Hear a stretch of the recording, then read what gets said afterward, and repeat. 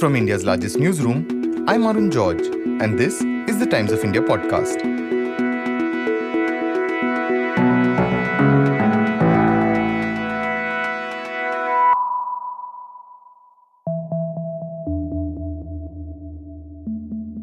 So in the old tax regime, it was all about choosing products that will help us save tax. So investors were first selecting products that will help them maximize tax savings. And then if at all they worry about their goals, etc. So the old tax regime is a product first approach instead of a process first approach. And that is the main reason why I think it's good that the new tax regime has taken over. In a product first approach, people ask questions like, where should I invest to save tax? What is the retirement plan do I need to buy? Or what is the child plan I need to buy? So they are looking at products all the time. Whereas in a process first approach, which is how I think everybody should be doing, is you first look at your goals. You look at the kind of inflation that's going to impact those goals in future, for how much you need for it in future. And then you decide on the kind of asset allocation that you need. That is, you ask yourself, does this goal warrant any risk from my side? Do I take on capital market risk at all for it or not? And how much risk can I take and how much risk I should be taking for that goal? And getting into some kind of agreement between those two ideas. And so decide on the asset allocation, look at product categories suitable for those asset allocation, and only finally look at the products. That's M. Pattabhiraman, IIT professor, author, and financial advisor. As you can tell, he's a big believer in the changes in the new tax regime that were announced in the latest union budget. Just in case you missed it, the new tax regime, which was first announced a couple of years ago, underwent a major change this year. Thus, persons in the new tax regime with income up to 7 lakhs will not have to pay any tax at all. The second proposal relates to middle-class individuals. I had introduced in the year 2020 the new personal income tax regime with 6 income slabs starting from 2.5 lakh. I propose to change the tax structure in this regime by reducing the number of slabs to 5 and increasing the tax exemption limit to 3 lakhs. If you're close to your 30s or older, you've probably bought various tax-saving products since you started working. Some of them are for when you retire 40 years from now. Others are for when you die. But our guest on today's episode says many of these products may be saving you tax, but not getting you enough returns. One big question is what happens to long-term savings instruments like Public Provident Fund or PPF and insurance schemes if we only invest looking at the short term? Wouldn't we then invest only in quick return instruments, which could mean we're left with not that much money by the time we retire and if the markets don't give enough returns? We address these questions and more to our guest M. Pattabhiraman, who's the author of the book You Can Be Rich Too and 2 other books. He also runs the site Free FinCal, which offers people investing advice. In today's episode, we're talking to him about why he's bullish about the government letting people choose their own investments. He also explains how we need to invest rather than just looking at making tax-saving investments. What you're saying is completely contrary to something we've been told over decades, right? Like almost every tax-saving tool we have currently fits that description, where it's all for some notional time when you are supposedly not going to be earning and you need that steady income, and that's when that tool is going to come in use. So you should just put your money in it and wait till you turn 60, and then suddenly you will have these returns that have magically appeared over years. What's wrong with that then, according to you? There's nothing wrong with the products. I mean, there can be nothing wrong with the product. It's just a question of are we choosing the right products for our needs? Now, the problem with a saving mindset is that it does not take into account how lifestyles have changed. Just a couple of days ago, I got an email from a reader who said, in 2002, my monthly expenses are 10,000 rupees. And in 2022, my monthly expenses have grown to 1 lakh. Now, that is an inflation of about 8.5% or something like that. So if I'm still in saver mode, I will not be able to combat inflation, especially coming from lifestyle changes during retirement and also just before retirement. Because most of our, the way we spend has changed today. I would say we have now graduated from a saving society, saving first society, to a spending first and a little bit of investment society. So I think it's appropriate that we change our mindset from being savers to investors and choose appropriate products. So also what you said involves, like, the process you described is a long one, right? That you should look at your goals, you should look at how much risk you want to take, look at product categories, then finally look at the products. But that's something most of us don't do. What we like is being told that, look, this is your product, this is your best thing, that is the easy one. And you go in sort of almost trusting what that conventional wisdom is. Then what are the risks that come with that? The first thing is it won't be able to keep pace with inflation. You'll get some return, but that may not be enough for us. There are two ways to look at it. One is you buy conventional products, conventional savings oriented products like insurance policies, money back policies, traditional policies, etc. Those are going to give you a return much lower than realistic inflation estimates around us. And therefore, we are guaranteed to end up with a corpus lower than what is necessary for the end purchase or for retirement. That is one danger. The other aspect is, even in capital market instruments, people make the mistake of dreaming of large returns. And there are people still today who say, I'll comfortably get 15% return in the future. Whereas there's enough evidence to show that the Indian equity returns have been gradually coming down. So then they would make the mistake of not investing enough. They would expect a higher return and not invest enough, whereas their actual return may be lower. And again, they will end up being short. So that's the big risk of not looking at your goals and not actually having a target corpus in mind. If you don't know how much you actually need to end up with, it's very hard for you to invest the right amount. That's the big problem. Could you give us an example of something that is missold and something that probably all of us are holding on to right now without really understanding why we're even holding on to it? First of all, I think every product is missold and is misbought. And I think every product must be missold to stay alive. But that's not a big problem, because there are investors ready to misbuy everything, because they have their dreams and people want to sell them those dreams. So that's one aspect of it. If you want to look for a common product, that I would say the traditional money back endowment policies, everybody has a few. But if you look at it, most of us are underinsured. The sum total of the insurance of all those policies would be much less than the minimum required of 15 times annual income. So that's the big problem of chasing tax-saving products first without actually looking at needs. If the main breadwinner of the family dies, the rest of the family has to fend sometimes forever until their lifetimes, or at least until the children, come of age and start working themselves. So it depends on the situation. So 15 times annual income is typically the minimum required. It can be more for other people. But once you decide, or once you tell yourself, that's my goal, I want to insure my family with that much money, then automatically a term insurance becomes the only policy you can afford, because you can't buy a cover 15x annual income with any other endowment policies or ULIPs. It will cost you a packet. It will cost you too much. How do we even make these goals really in some ways? See, there are many readers who write to me, you keep talking about goals all the time. I'm 22, 23. I've just started earning. So what is the goal I have? I keep telling them, look, yes, that's fine. But everybody's goal should be financial independence. There should be a shift in mindset from retirement with a pension to financial independence, where you are generating an income that can fight inflation. So everybody has that single goal where you say, I'm in a tough job now.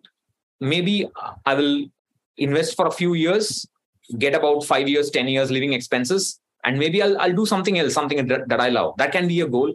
Or I can retire early, let's say by 50, and just do what I want. I have options with me. So financial independence I would say is a mandatory goal, whether we want it or not, whether we like it or not.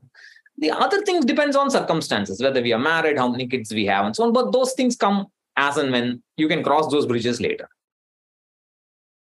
So now you have the new tax regime, which is a major shift. And because we are for the first time looking at a scenario where the government is not incentivizing savings for retirement in any form. So how do you view that, sort of where the state gets completely removed from that act of telling people to save? I think it's wonderful, because I think we should not expect the government to incentivize anything, particularly saving. We should get rid of that mindset that the government is there to help us get returns or help us save and so on. I think that's a very dated idea. Probably that was the case with our parents maybe 3 decades ago. Things have changed now. The way I look at it, the government is a corporation trying to stay afloat. And it has its own expenses, it has its own income and so on. The same thing applies to us. And we should think of ourselves as an independent company, our family as an independent company, which we are trying to keep afloat. We're trying to weather the storm of the future. And therefore, I think we should get rid of this idea that the government should help us in some way or should incentivize us. In fact, I would say that the new tax regime can be viewed as the government incentivizing us to do what we want with our money, instead of locking it up in X or Y product with some different time frames of lock-in. I can save the same amount of tax by just choosing the new tax regime, and I'll have that money after tax free with me to invest wherever I want.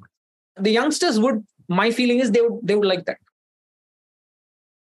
But one argument would be that, there would be these post-retirement tools like National Pension Scheme, PPF, and others, which again would leave you with this good amount of money for your retirement. Why aren't you a fan of that argument? No, I'm not saying those products are bad. My point is, ask yourself, are those products suitable to me? Don't invest in them just because they save tax. I strongly believe that the taxation rules or changes in the rules are primarily for the government's benefit and not for our benefit. For example, before the additional 50,000 tax saving in NPS came along, there were no takers for the NPS.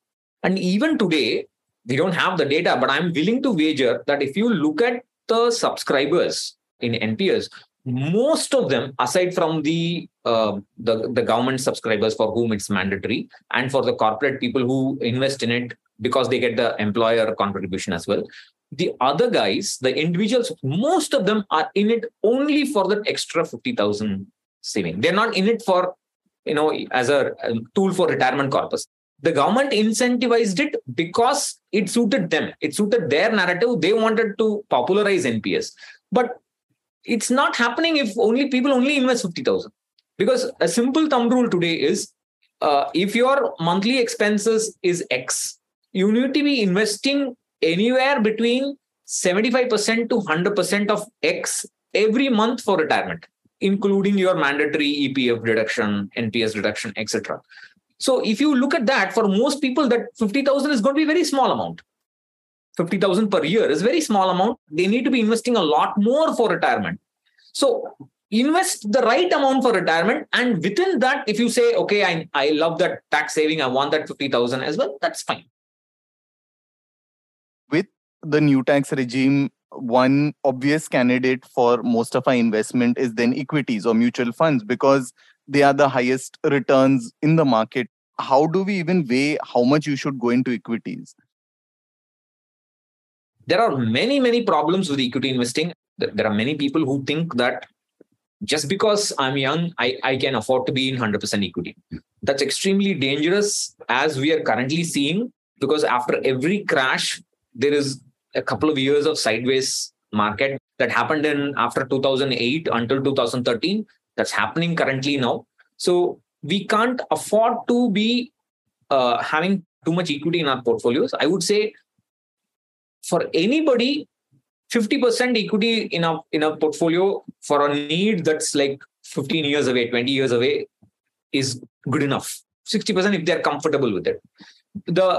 For young people, it's easier because they started with lean portfolios. So it's easier for them to have those high equity exposure immediately. Whereas for older people, they would have huge corpus in EPF and they would have something like 80% fixed income and like 10%, 20% equity. For them, it's a lot tougher. Have the balance. Just because something is more attractive, we can't chase after it because that'll again, equity is like fire, I keep saying.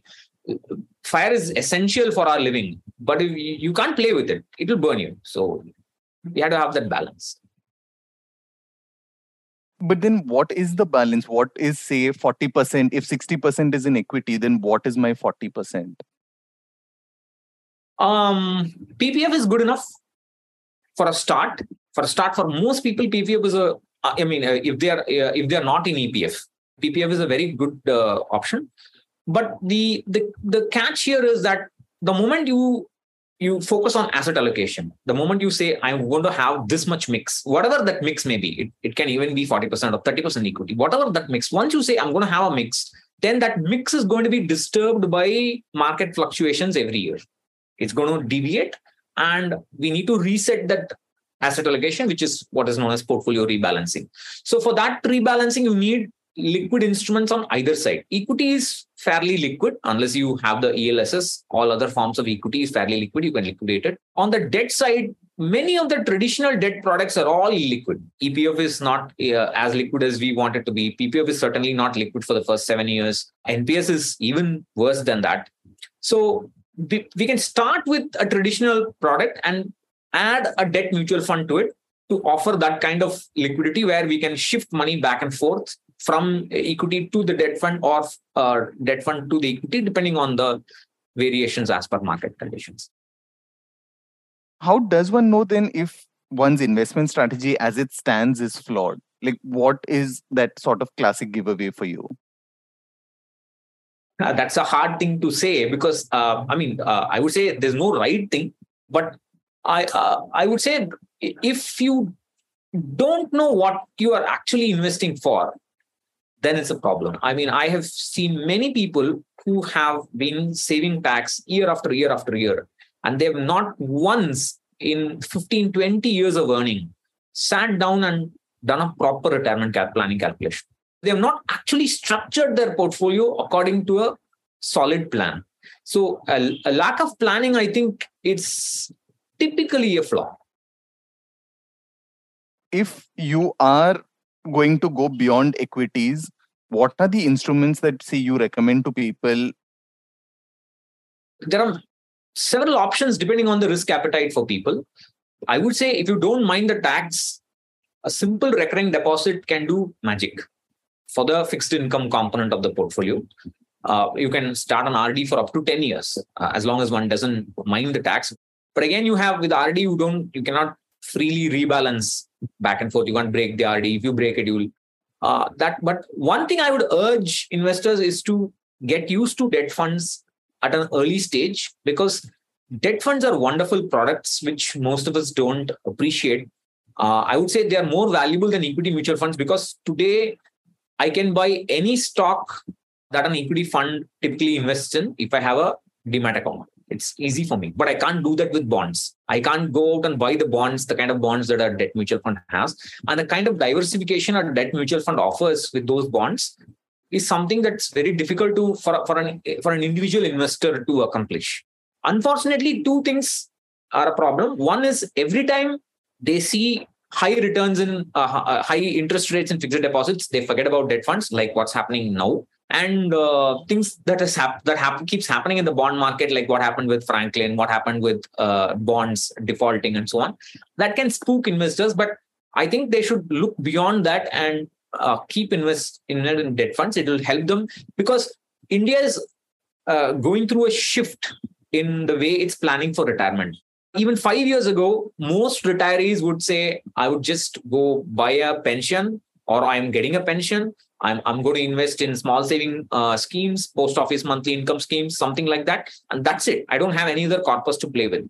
But more and more as time passes by, we are looking at retirees with a larger and larger corpus to play with. So they are going to have a significant chunk of the corpus, assuming that you cover the basic post office schemes, monthly income schemes, everything done, you guarantee income with it. There'll still be a chunk of corpus left to invest in equity or debt products, and debt mutual funds can play a big role for reasonably safe income generation after retirement. So it's better to get used to it now when you are several years away from retirement to that. Fundamentally, we all look at it as we like to look at our investments on, and especially now you can, which is look at it daily. You can look at your mutual fund daily, be like, oh, it's now 15, oh, yesterday it was 13. And what are the perils that come with also that sort of information overload that you have now, where you can actually track everything you do on a daily basis and watch it every day and decide what to do? I think it's a growth curve. I think it's something that we have to let it play and allow people to get over it. I think I know investors who did that in the 5 years ago, 7 years ago, but many of them are not doing it now. But because they realize it's of little use. They don't control what's happening in the market, and they cannot wait for the dips to invest, or they cannot wait for the right opportunity to exit or enter. So I would say it's part of the growth process. It's a part of maturing to become a better investor. I think we should just let it slide, because people are going to do it anyway. Of course, we can always preach that it should not be done, but most people are going to do it. Yes, and I think we should just let them be. That's how I would view it. I think we should stop looking at returns at all, completely. That's the only way to, I would say, to stay invested effectively in equity, is to forget about returns. What I would urge people to do is to look at the corpus and ask yourself, what is the corpus actually worth? For example, let's say I want to buy myself an expensive car in 7 years, and I've taken a small exposure of equity for that. What is it worth after 2 years? Can I even buy a two-wheeler with that money? Or what kind of car can I buy? Can I buy a low-end car? So instead of looking at something that's not in our control, we should look at the corpus and ask, how effectively am I going to get to the corpus I need? The problem with most people cannot get their head around is that portfolio management is often about playing it by ear. You can't say, I've paid a road, that's the road, you just stick to that road. That won't happen. You have to adapt and adjust yourself as per what the market tells you. And we should not be shy of saying, okay, I've invested in equity for 3-4 years, but my goal is coming up and I've not got the return I want. So I'm going to stop and I'm going to focus on fixed income. I mean, that's also fine. And that's not failure, as many people think it would be. It's really not. So I would say, look at the corpus and then look at the asset allocation. If your asset allocation is deviated by 5% on either side of what you think is your ideal asset allocation, then a rebalance is necessary. Otherwise, you don't need to rebalance.